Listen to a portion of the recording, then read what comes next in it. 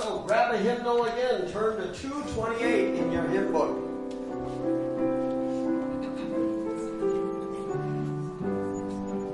My faith has found a resting place. My faith has found a resting place, not in device nor creed.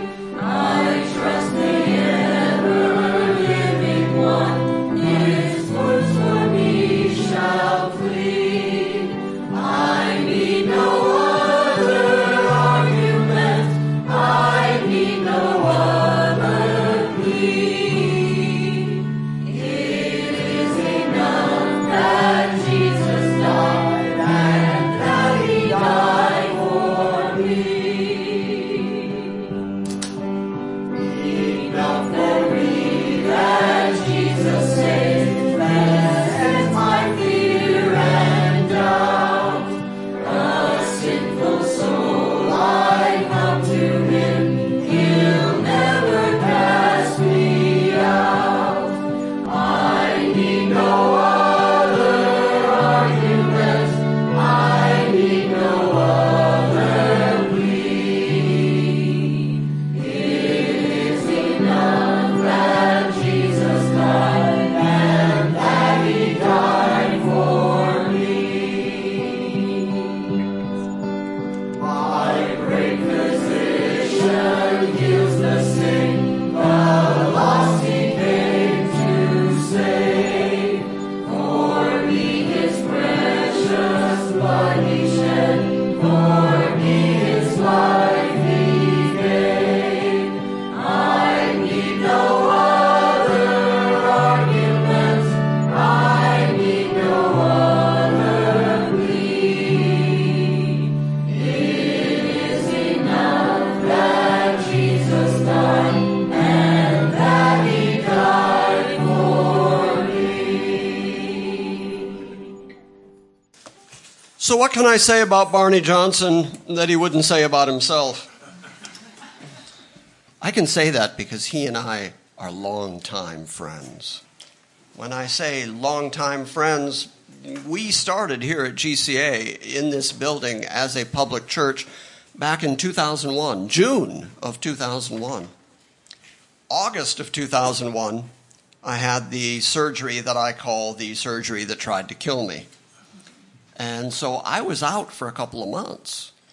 And somebody had to stand here and keep us going because we were just starting. And Barney faithfully drove from Alabama week by week and stood here and kept GCA going. 19 years later, we're still here, largely because Barney faithfully came here and helped us through a tough time. Barney's had a tough year. I will leave it up to him to tell his own story, but he's had a tough year. He spoke at the conference in Chattanooga a couple weeks ago. That was his return to preaching. The last time he preached prior to that, according to what he said in Chattanooga, was when he stood here in this pulpit. And when I got home from Texas and heard his message, he said, I have a little cough, so you'll have to excuse me because I have a cough. And that turned out to be a year-long struggle. So we're just very, very glad that God has raised him up again. The great physician still at work, and we're certainly glad to see that. We're also really glad to see Faye, his wife, here with him. We have great fondness for Faye, but she's also had a really tough year taking care of him going through all that. And look, taking care of him in the best of times is enough work. And one of the last times that Barney was here was 2 years ago. September 23rd. He was here performing a wedding. Somebody got married, apparently. And he was here conducting Janine and I's wedding. And I couldn't think of anybody else that I would have do my wedding. When I called him and I said, I'm thinking about getting married, he was kind of surprised. And I said, and I'm marrying a woman from Australia. And that one did it for him. He was like, how did that happen? Well, I'm here to say I still don't know how that happened. And yet, in God's good providence, 2 years later, you're doing good, Barney. So far, the wedding you officiated is still working. So good. So Barney Johnson is here today to preach to us. It is always a joy to hear Barney. It's always a joy to hear him tell us his perspective, what God has given him. And certainly you all know through the many years of listening to him here that he is faithful to the Word of God. And I know this about Barney. I can say this without reservation. He loves Jesus. And through the things he's been through, never once in our phone calls and our talking about it, never once did he waver in his faith. And that's a testimony in and of itself. Now, he may have wavered privately, and later you can check with Faye to find out if there was any, but as far as we could see, he trusted Jesus to get him through it, and we appreciate that about him. So let's sing, "Oh Come Let Us Adore Him," and then Barney Johnson will be up here.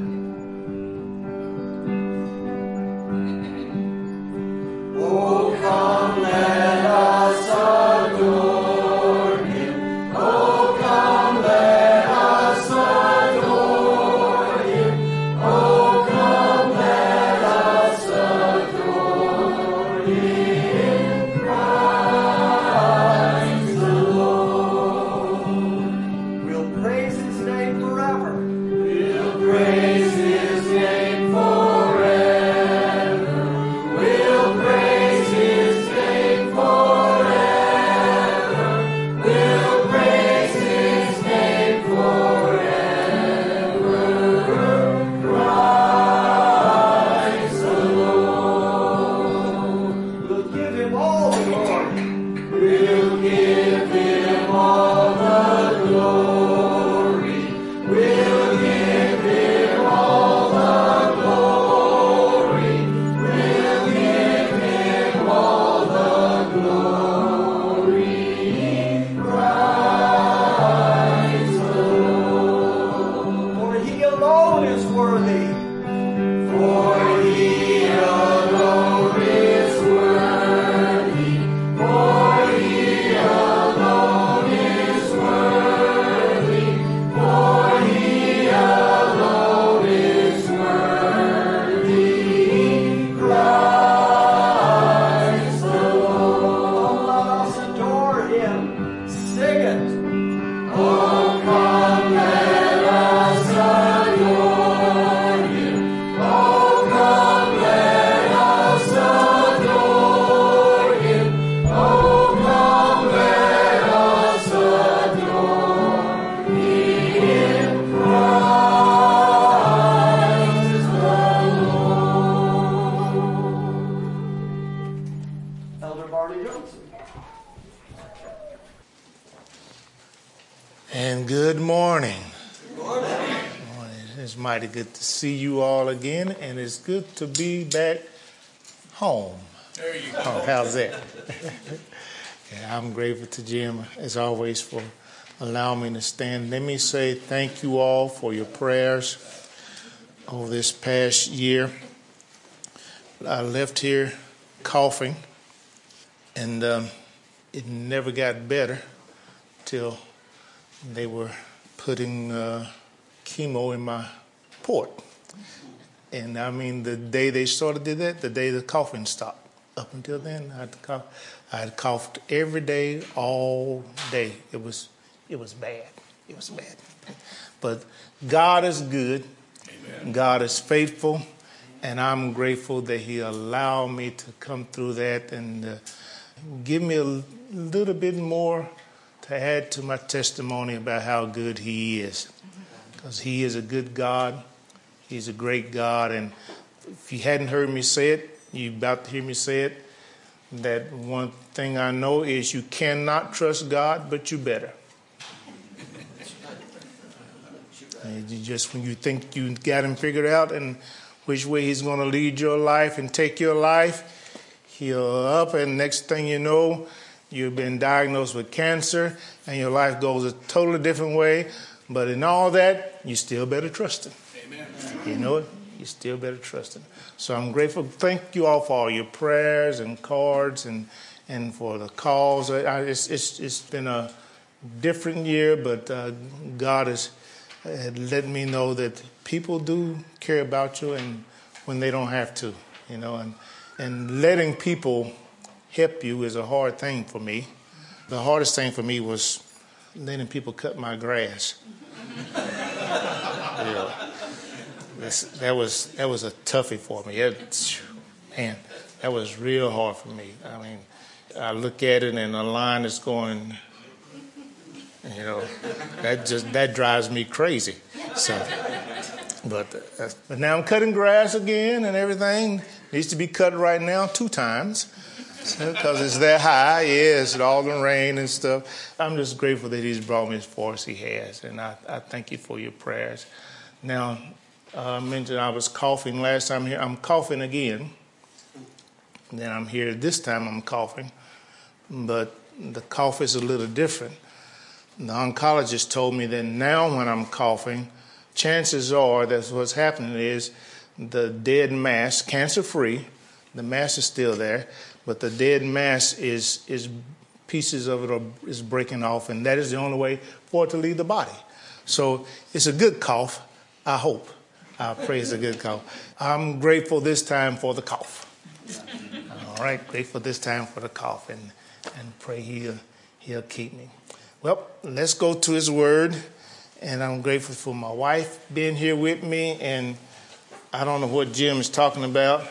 I'm a sweetheart all the time. All the time. All the time. Yes, indeed. I was fine.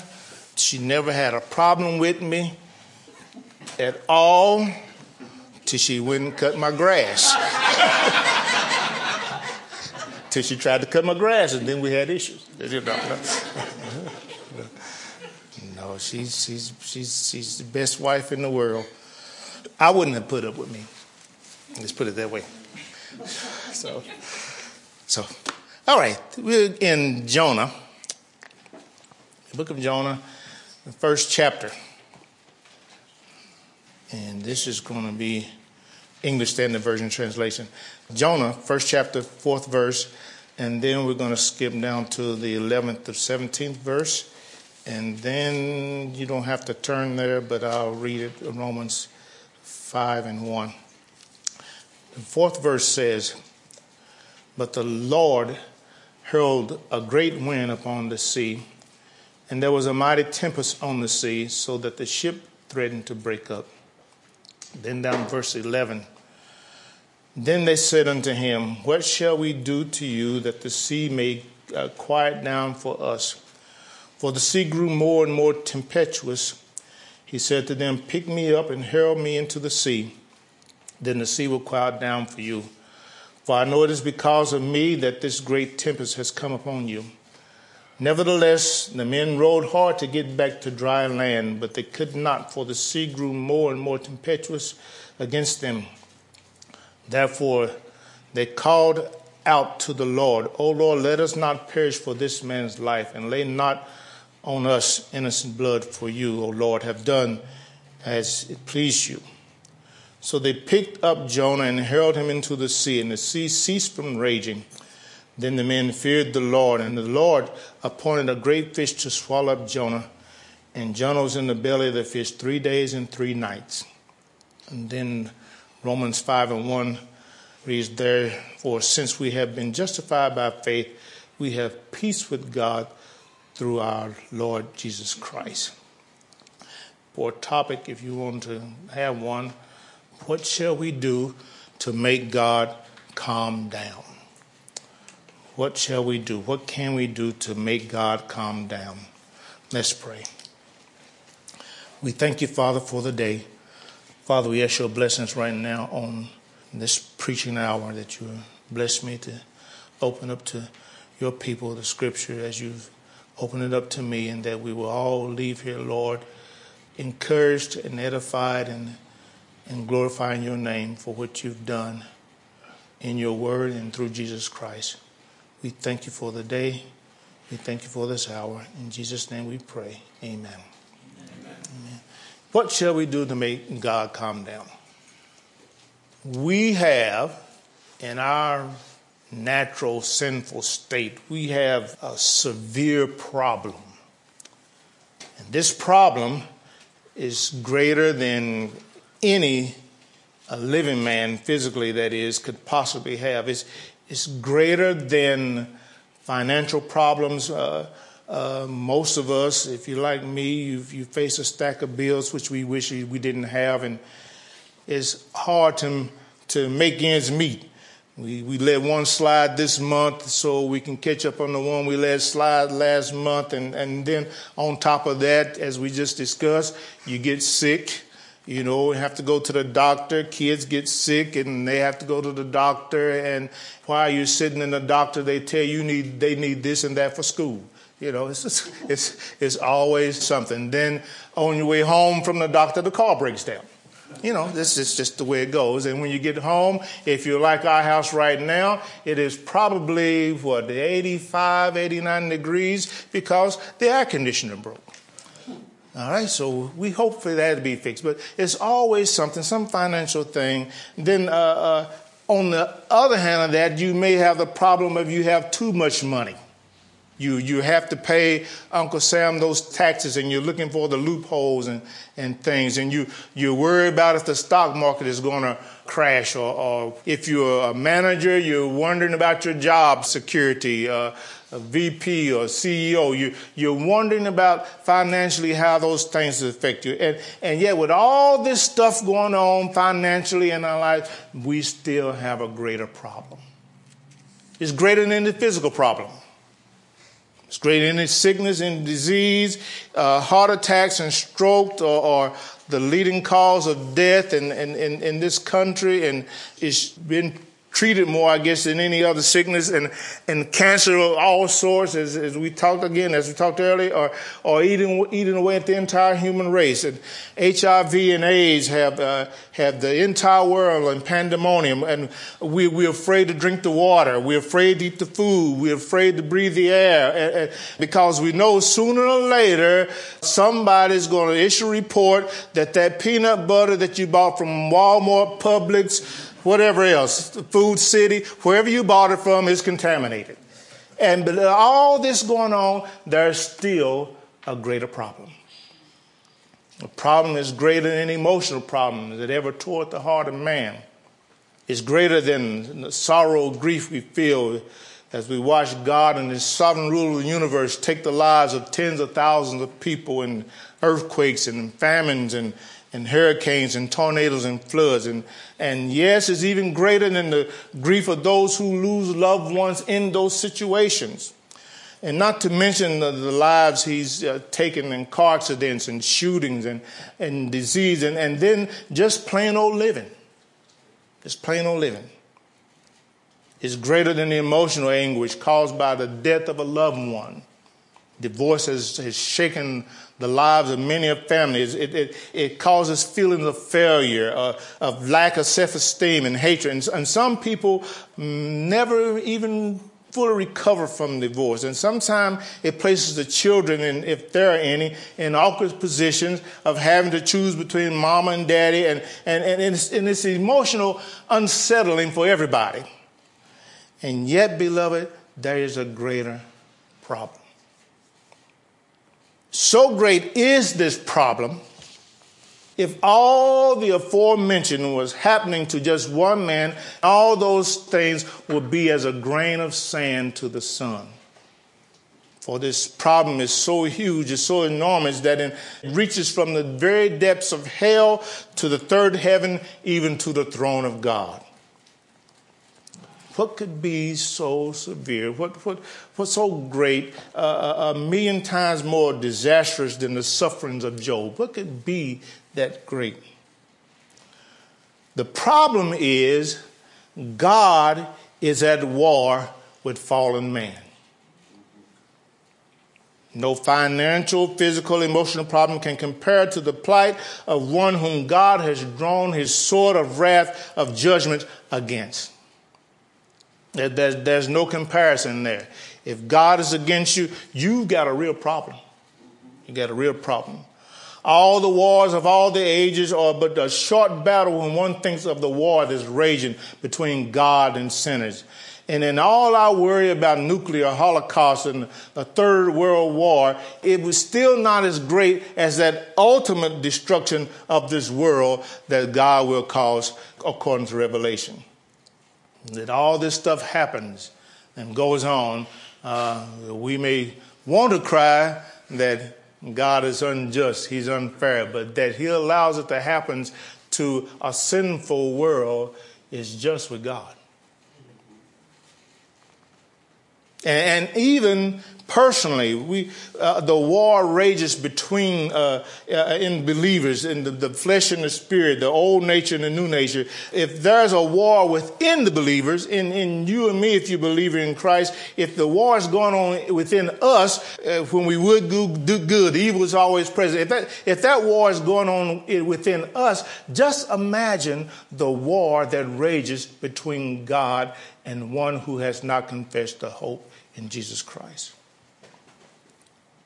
Jonah was a man at war with God. He was one in rebellion against the revealed will of God. God told Jonah to go to Nineveh, and Jonah headed in the opposite direction to Tarsus. And whenever you have a conflicting of opinions, there is a possibility that war is going to break out. The fight's going to start somewhere. You know, I sit this way, you sit that way, and we ain't agreeing on much. And if I stick around you too long, somebody's going to get popped. You know. Verse 4 says, "But the Lord sent out a great wind into the sea, and there was a mighty tempest in the sea, so the ship was to be broken." Now, it's not like this was a battleship or cruise ship. It was probably a freighter carrying goods to Tarsus, and I'm sure it was nowhere the size of today's freighter. It was probably pretty tough sailing on a clear day. So why would God go pick on this little cargo ship with seemingly innocent passengers and Jonah? That's like the whole nation deciding to wage war against Smyrna. I mean, what kind of war is that? What kind of battle is that going to be? The question I have, is the attack justified? Why has God declared war on this ship and Jonah? And similarly, why has God declared war on sinners? What did Jonah and what does every sinner do? What is this rebellion? What is it that caused God's wrath to fall on Jonah and the ship? Jonah and every sinner rebelled or is rebelling against God's authority. There's a conflict with who is the boss, who's in charge. That was the temptation in the garden. It's the original problem we've had. Satan said, "Ye shall be as God." Implicit in that, and you're able to eat whatever you want to eat anytime you want to. Even that tree that God said you can't eat from, you can eat from. I don't know if they still say this, but in today's language, I know they used to say it a few years ago, he would have said something like, "God's not the boss of you." You can eat what you want when you want to. And we still have this problem today, beloved. There is always, however slight it may be, at some time or another, resentment for one in authority over us. It may be just a slight thing. It may be your boss walking up to tell you he's giving you a raise. But just for that instant, there is, now what does he want? Or what does she? Just for that instant, you know. And we don't like people telling us what to do. We don't like our supervisors, our spouses, our brothers, sisters, mother, fathers, friends, teachers, pastors. And certainly we don't like God telling us what to do. We want autonomy. We want autonomy. Insist on controlling our own destinies. But there is no escaping the authority of God. You will do what he says. You will do what he said. Then Jonah and sinners disagree with God's affections. The Pharisees, and in fact the whole nation of Israel, missed the Messiah because he didn't come like they thought he would come. He wasn't associating himself with the right people, moving in the right circle. He was always eating and talking to prostitutes and tax collectors and calling those who they thought he should be associated with, calling the scribes and Pharisees names. He just wasn't, moving in the right circles to be king of the Jews. Now, he could be somebody else, but king of the Jews, you need the circles you need to move in need to be better.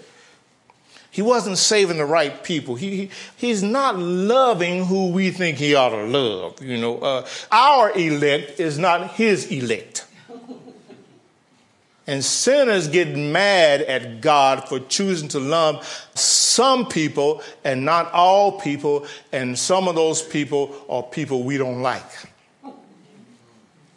And the problem of those who fight so hard against this doctrine of unconditional election and limited atonement is the fear that he hasn't been elected or atoned for. He or she feels safe as long as they can feel that Christ died for everybody. It's universal, and no matter what's going on, in the end of this thing, God's not going to send anybody to hell. We're all going to heaven because Jesus died for everybody. But to embrace the doctrines of grace, one must admit that Christ didn't die for everybody in the whole wide world. He didn't do that. Therefore, there is a chance that some members of your family may be lost. There's that chance. And don't get upset with that. You keep praying. I'm not God. We're not God. We don't know who is the elect. Pray for everybody that they are in God's number, and God will save them in due time. Amen? Amen. And I'm grateful that God has revealed the doctrines of grace to me. But even if he hadn't, even if universal atonement were true, then I still would say that he died for me. Even if that were true. It's not.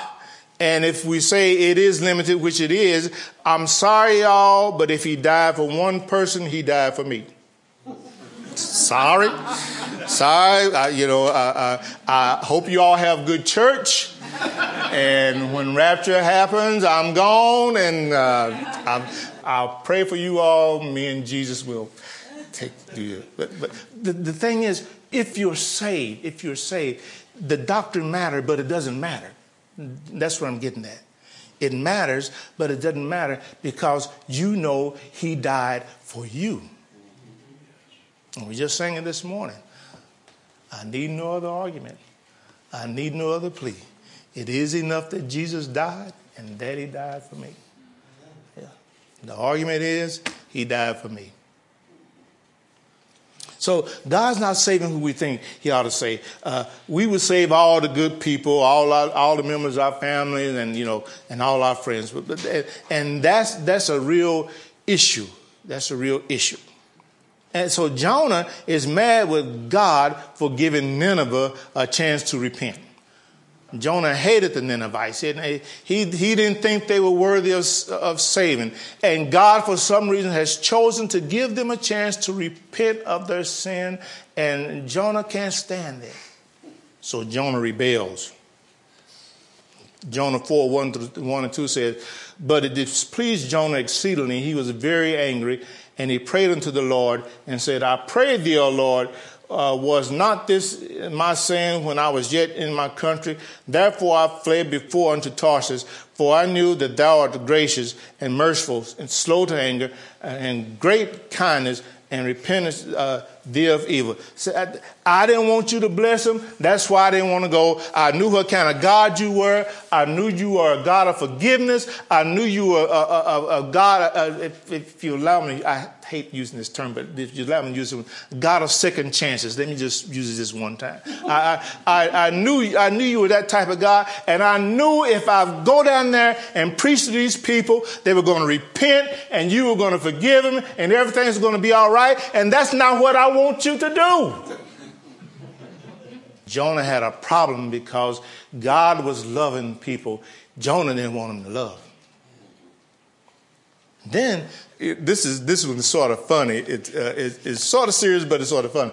Jonah denies the attributes of God, and every sinner does the same thing. It's funny, but it's actually the saddest point of all. Jonah had no idea, even though he said all that, by his action, he revealed he has no idea who he's dealing with.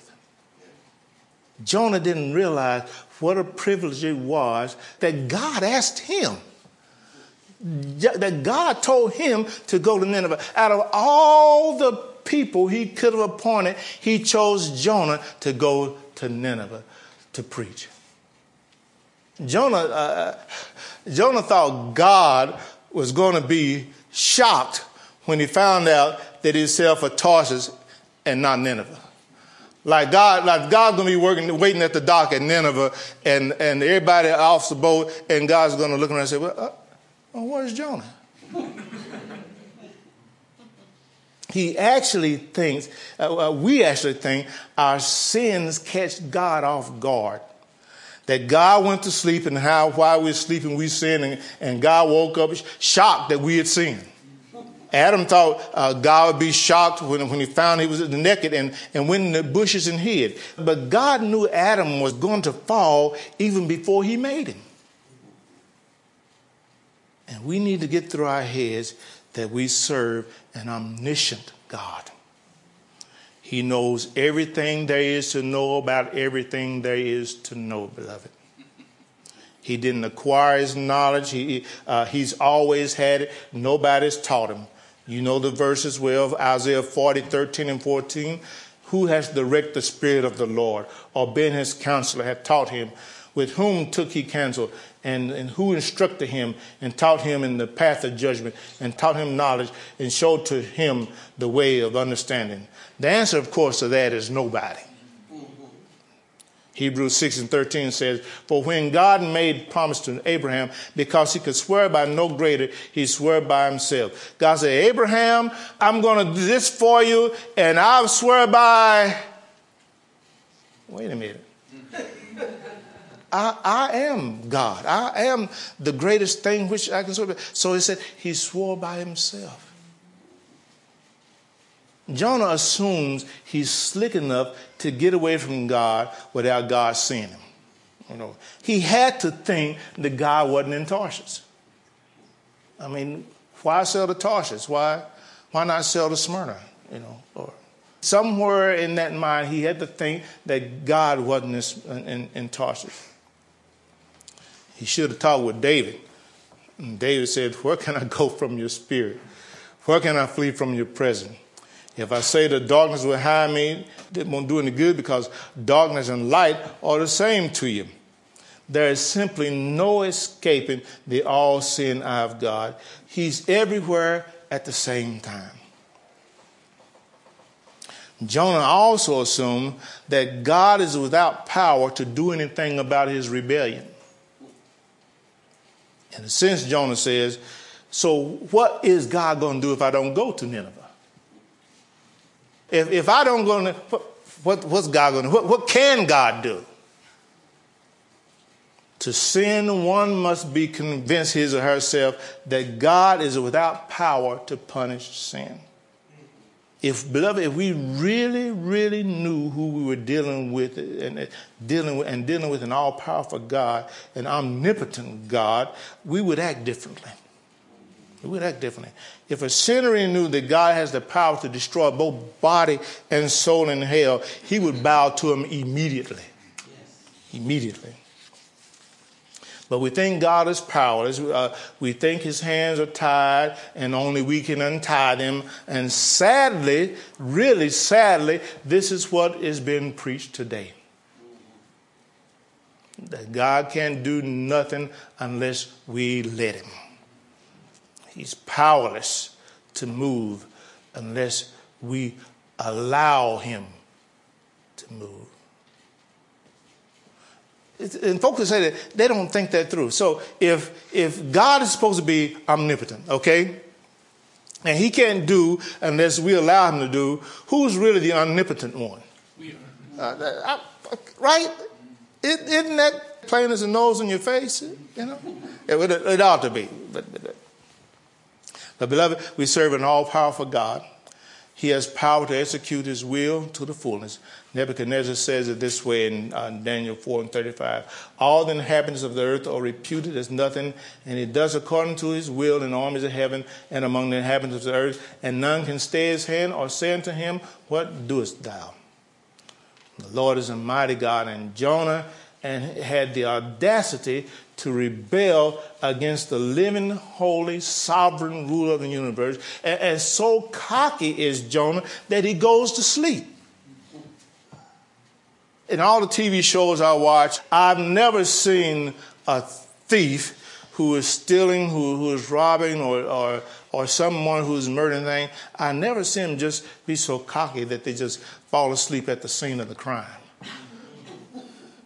That just doesn't happen, because you know there is an authority greater than you who has power over you, who has power to cast you into jail.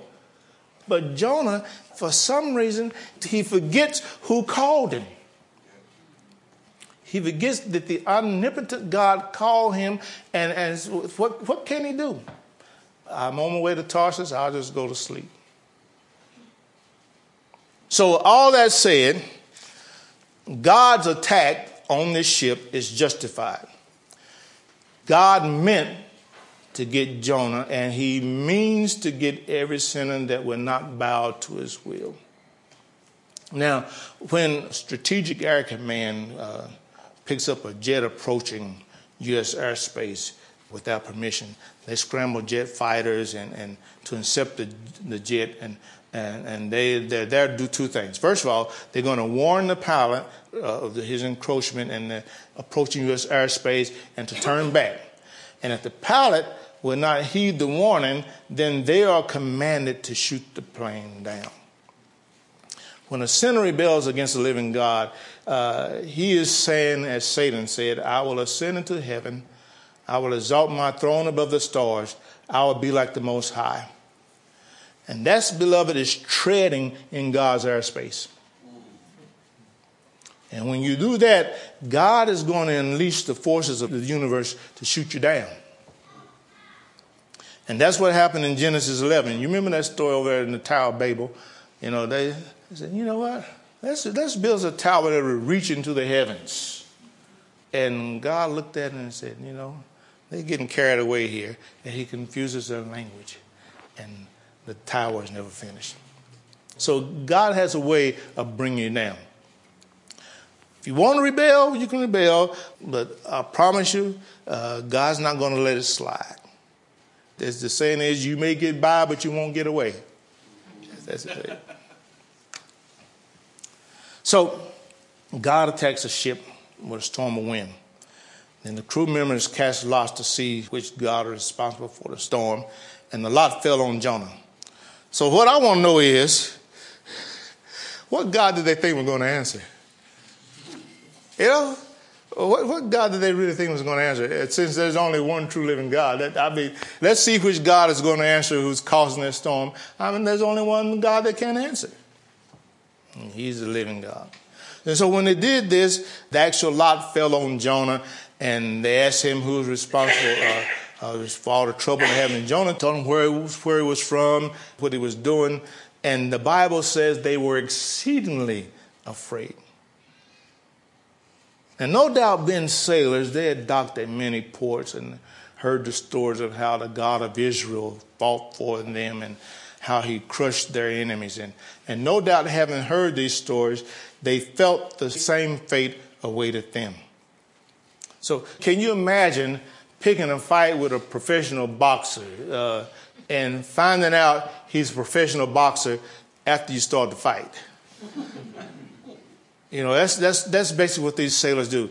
They allow Jonah passage on the ship, and Jonah tells him, we'll get to that in a minute. Jonah tells him that, I'm fleeing from the Lord. And they say, hey, okay, yeah, you know, if your God is like our gods, he ain't going to do anything anyway. Yeah. So he flees, and he heads to Tarsus, and then they find out that Jonah goes into a little bit more detail. He says, my God is the God of Israel. It basically says, y'all, we've messed up. We messed up. So they aren't innocent. They aren't innocent. The point is, these sailors become guilty by association. They become accomplices in Jonah's rebellion, further justifying God's right to attack the whole ship. Jonah's rebellion becomes the sin of the whole crew. Beloved, here we have the doctrine of imputation. Though our father Adam sinned, we are guilty by association because we are his posterity, born of his seed. He's our federal head. When Adam sinned, we sinned. What the scripture say, wherefore as one by one man sin entered into the world, and death passed on all men, for all have sinned.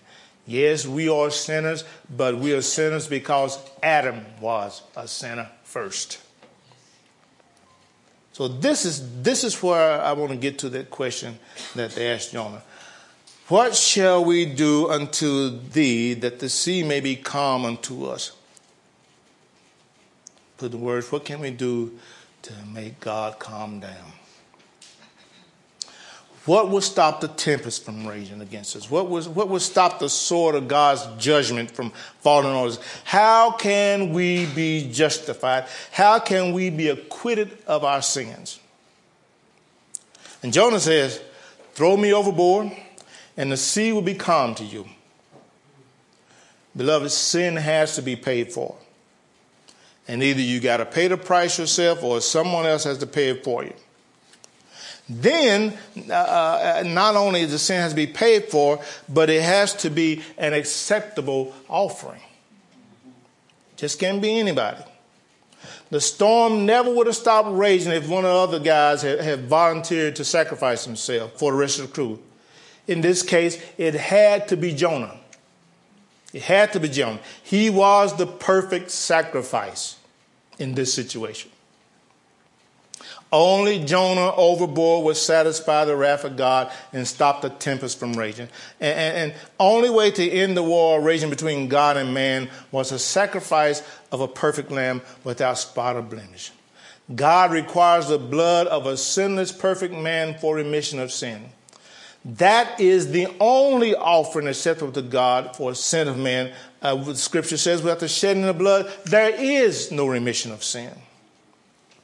Now notice what happens in the text.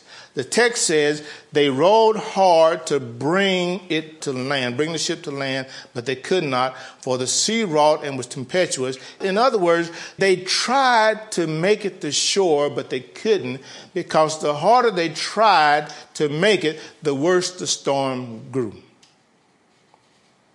In a sense, by rowing, they were treading in God's airspace again. Beloved, we'll never make it into the kingdom on our own works.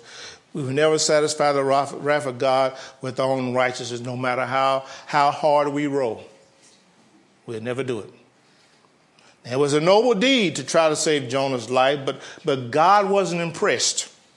Nor is he impressed with our works. I don't care how much blood you give to the blood bank. I don't know how many clothes you carry to the Salvation Army. I don't know how many meals you feed to the hungry and everything. God's not impressed.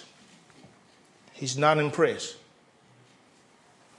What God is looking for, what God requires, is the blood sacrifice of a perfect lamb.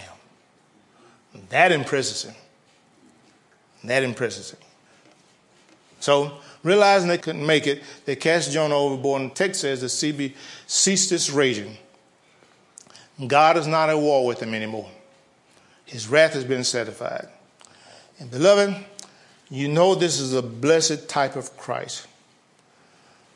From the sin and fall of Adam through all the law and the prophets, and man tried to row to shore, but he couldn't make it. He started with fig leaves and ended up with the righteousness of the Pharisees, but the wrath of God hadn't been satisfied.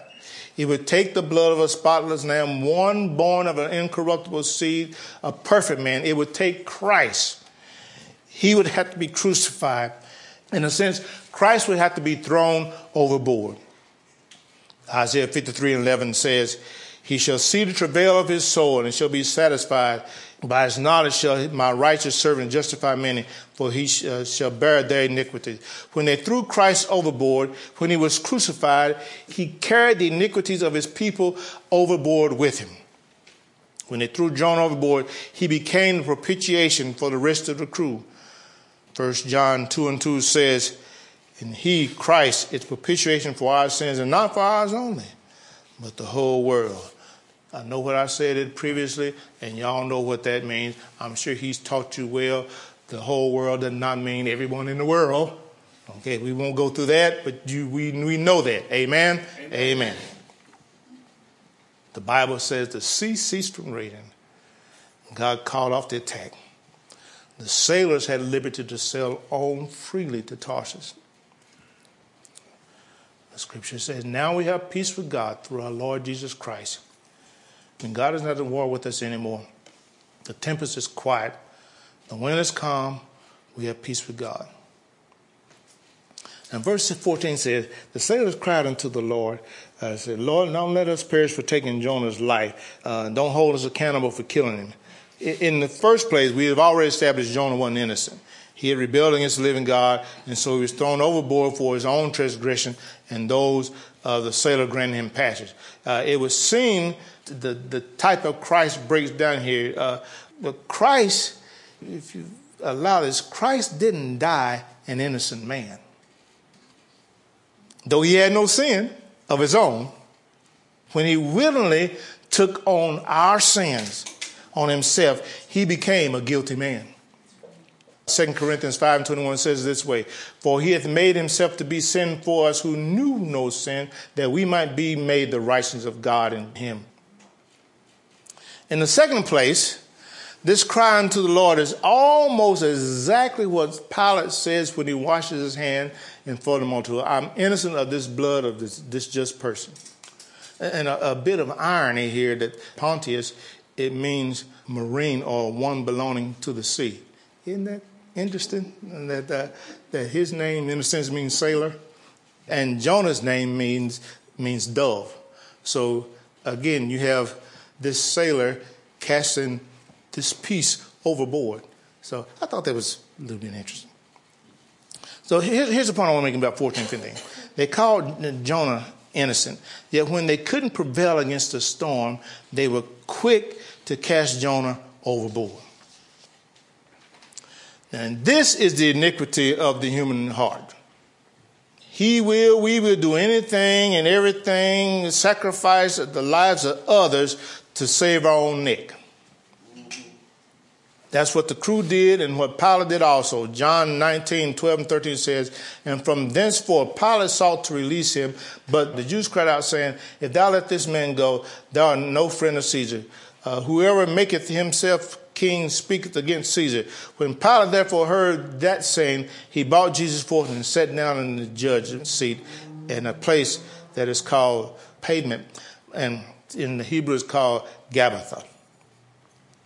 God had granted Pilate the authority to condemn or acquit Christ, and though he knew Christ was innocent of any sin of his own, he handed him over to be crucified to remain friends with Caesar. That's what we do. That's what we do. And I pray, beloved, if it comes down to that, if it comes down to me in the long run, denying Christ or saving my life, that I will give up my life. If it means me being friends over here, if I have to deny that I'm a Christian to be friends over here, then I don't want to be friends over there. I don't think there's anything that's possible that would make me deny Jesus Christ. This body of flesh is precious to us. We like to feed it the choicest steaks. We like to dress it up real good. How you like my new suit, by the way? Yeah, that's a new suit. We make provisions for it. We like to indulge it in all its sinful desires. We love ourselves. And we're going to make sure we survive.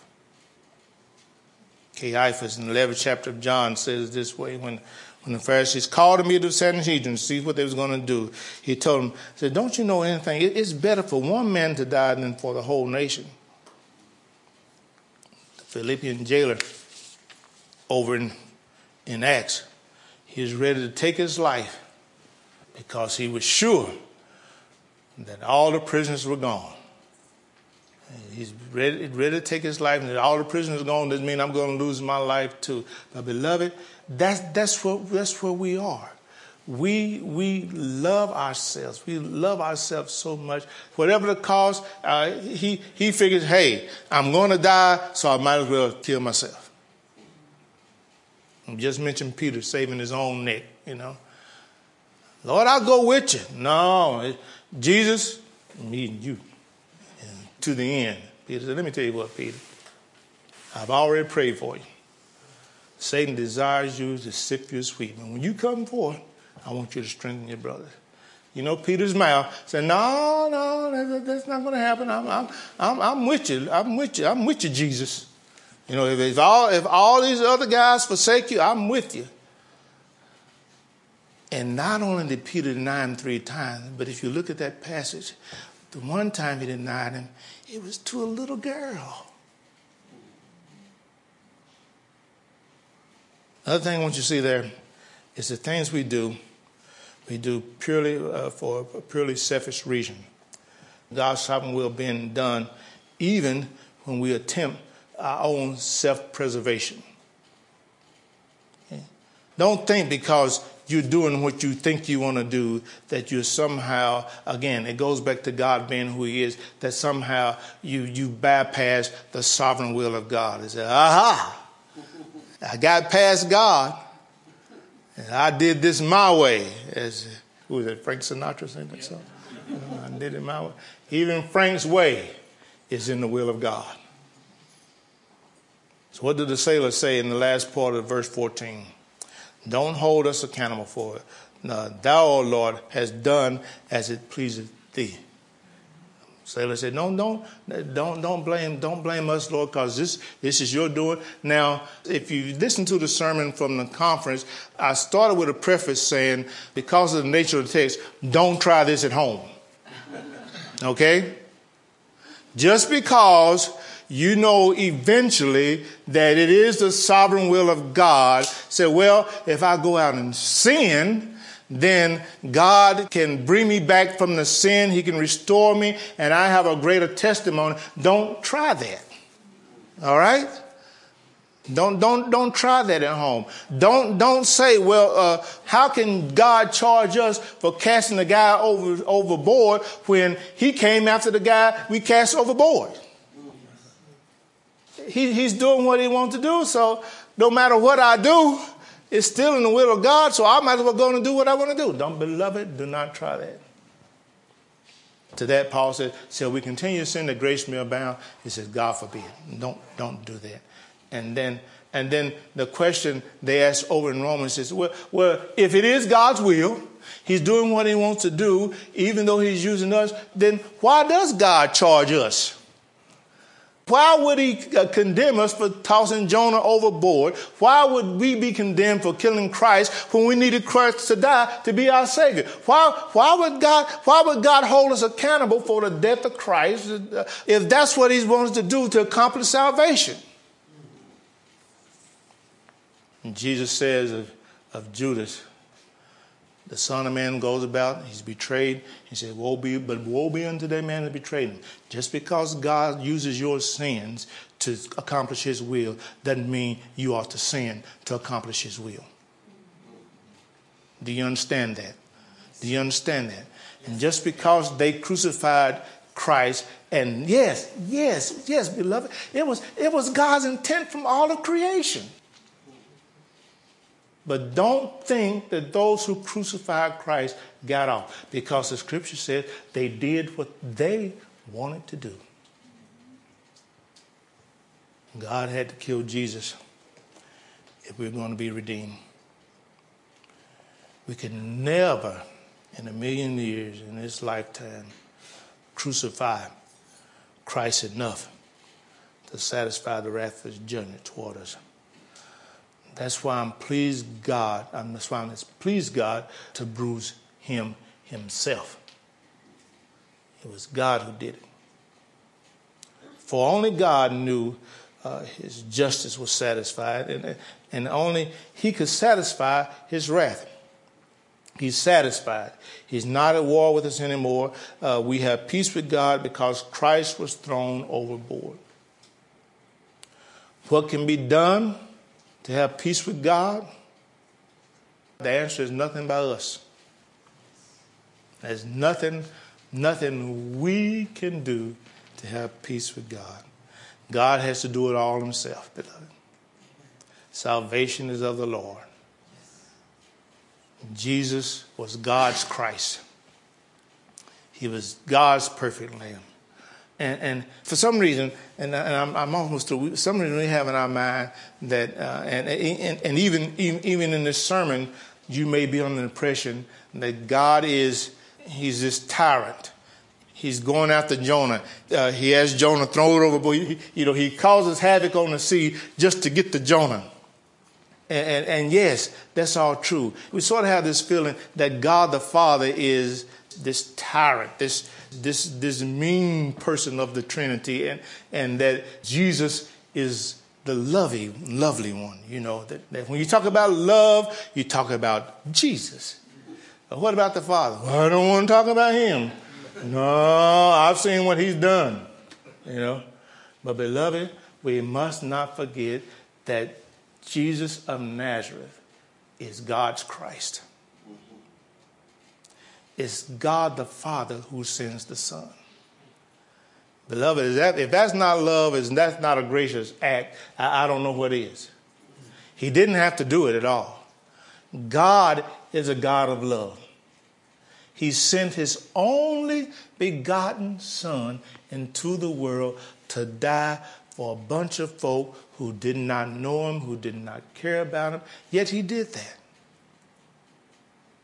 He had his own Son thrown overboard. He had his own Son crucified that we might live. And so as a result, God saw the sacrifice. He was pleased with the perfect sacrifice, and the sea has come to us. Now we can sail on home, in a manner of speaking.